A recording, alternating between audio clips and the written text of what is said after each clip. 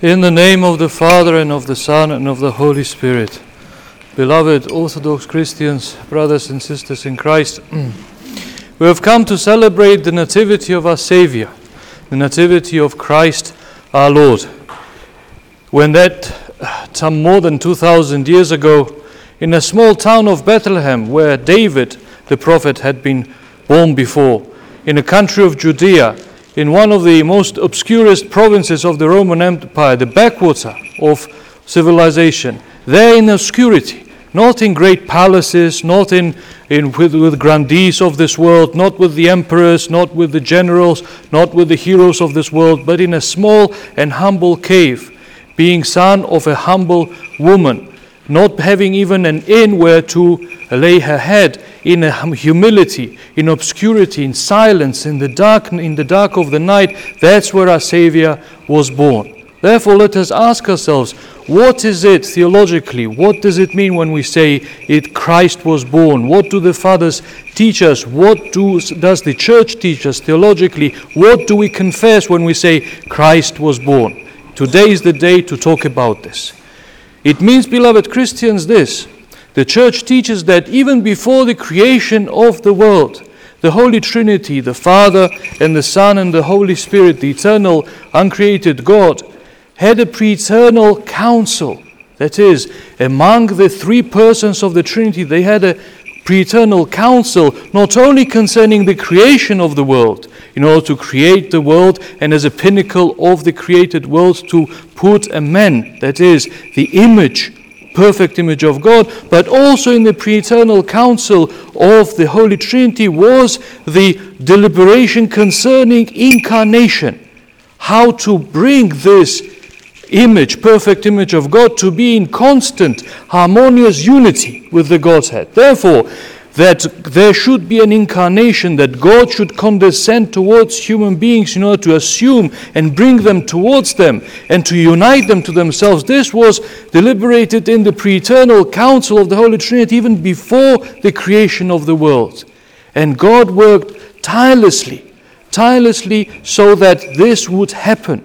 So that not only there was a creation, and a beautiful creation as a pinnacle of this creation being the image of God, that is man, but also that man, even though he fell, even though he disregarded and was disobedient and fell from grace, still God would condescend and hold his hand and bring him up and unite him to himself.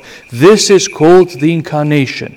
When one of the Holy Trinity, the God the Son, Son of the Father, assumed human nature as well, so that in his person, in the person of God the Son, we have God who also assumed human nature, so that he possesses both the divine nature, which is coessential and consubstantial with the Father and the Holy Spirit, and human nature, with which he is coessential and consubstantial with every single one of us, so that in him, in one person of the Son of God, humanity and divinity come together in a most harmonious way, in a way that is impossible either to mix or to separate, in a most perfect, harmonious way, in the person of Jesus Christ, the Son of God and God himself.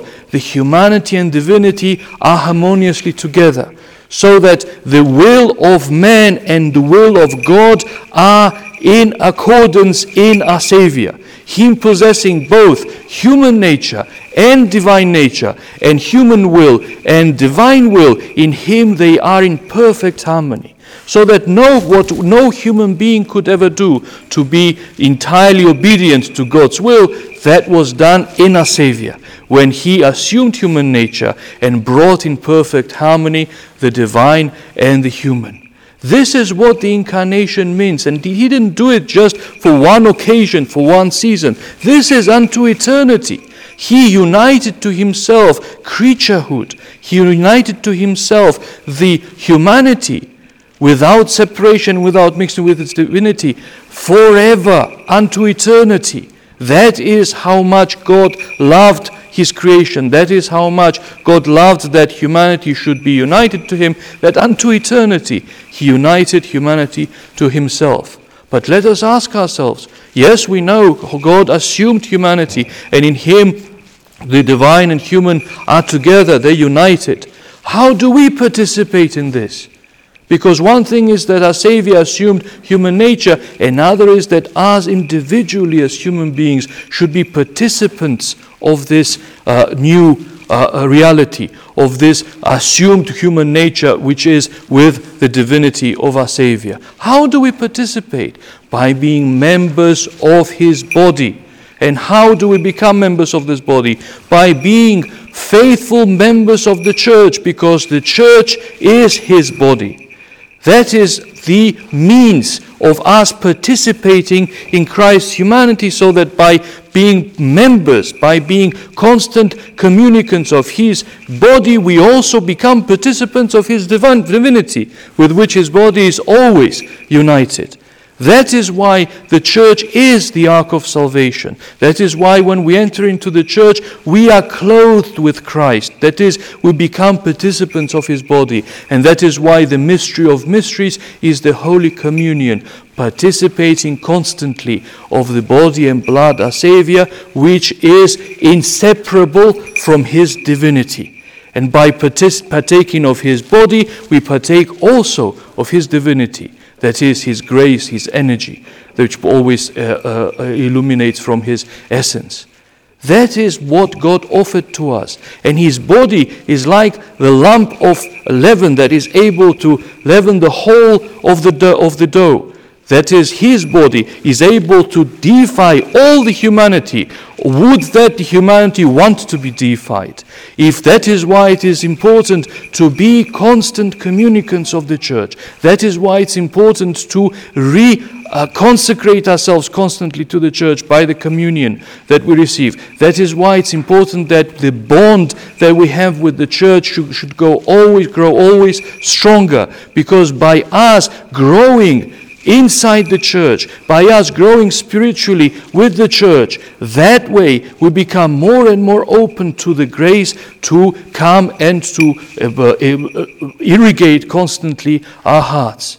Therefore, this is what our Savior does by his incarnation that we are celebrating today. He was born for this sake, so that to unite humanity to his divinity and give us access to his divinity through the humanity that he assumed. It's a wondrous, angels were amazed when they saw how incredibly wisely God had devised the plan of our salvation. Let us therefore celebrate this Nativity, Christmas of us, the birth of our Savior, with these thoughts in our minds. Let us come like the Magi did, and like the shepherds, bringing gifts to him, knowing how great a thing has happened tonight in the world, that the Savior of the world was born. But what should we bring with us? The Magi brought their gifts, as the beautiful hymn of the church tells us, that every part of creation brought their gifts to the newborn God-man. The angels brought their praise. The earth gave a cave as an hospitality to our Savior. The Magi traveled from Persia to bring their gifts because they knew that he was truly the Savior of the world. The shepherds came and brought their wonder and praise. Then all of us should be there present. But what can we bring? What does God ask of us? He asks our hearts. That's what he wants. He claims our hearts. He says, those hearts belong to me. You came, I baptized you, I clothed you with myself. I want your heart, not parts of it, not half of it, all of it. That is why in the Old Testament our God is called a jealous God. And many people can't understand, what does it mean, jealous God? This is what it means, that he's jealous that our heart should be divided. If a man and a woman, man and wife, can it be possible that there should be love between them if the woman says that only half of my heart belongs to you? Or if a man tells his wife, only a quarter of the heart belongs to you, the rest is somewhere else? Of course not. That would be an insult. It would be an impossible relationship. But he is the bridegroom of our souls. Our souls are his brides, and therefore he claims our hearts. And he asks that all of it should belong to it. And if it doesn't, he is jealous. He's jealous because we are His creation. We created Him, and we divide our heart between the world and the wickedness and the world and Him. Of course He is jealous. In that sense, He is a jealous God because He claims what belongs to Him. It belongs to Him because He created us. Our hearts belong to Him. And because He redeemed us also and saved us also.